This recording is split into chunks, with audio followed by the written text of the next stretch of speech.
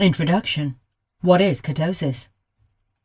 Firstly, the word ketosis refers to the state of the human body when it lacks carbohydrates and starts depending upon proteins, fat and muscle for its energy. That is how this diet got its name. In other words, a ketosis diet is a diet with low amount of carbs or no carbs at all. Being in this condition, the brain tells your body to create reserves of glucose for emergencies only. This happens because of the lack of carbohydrates in your body, and so the brain starts using fat storages for immediate energy needs. When you first deprive your body of carbohydrates and replace them with protein and fat, the metabolism shifts to accommodate this. The first stage is known as lipolysis and is the initial burning of fat to use as energy.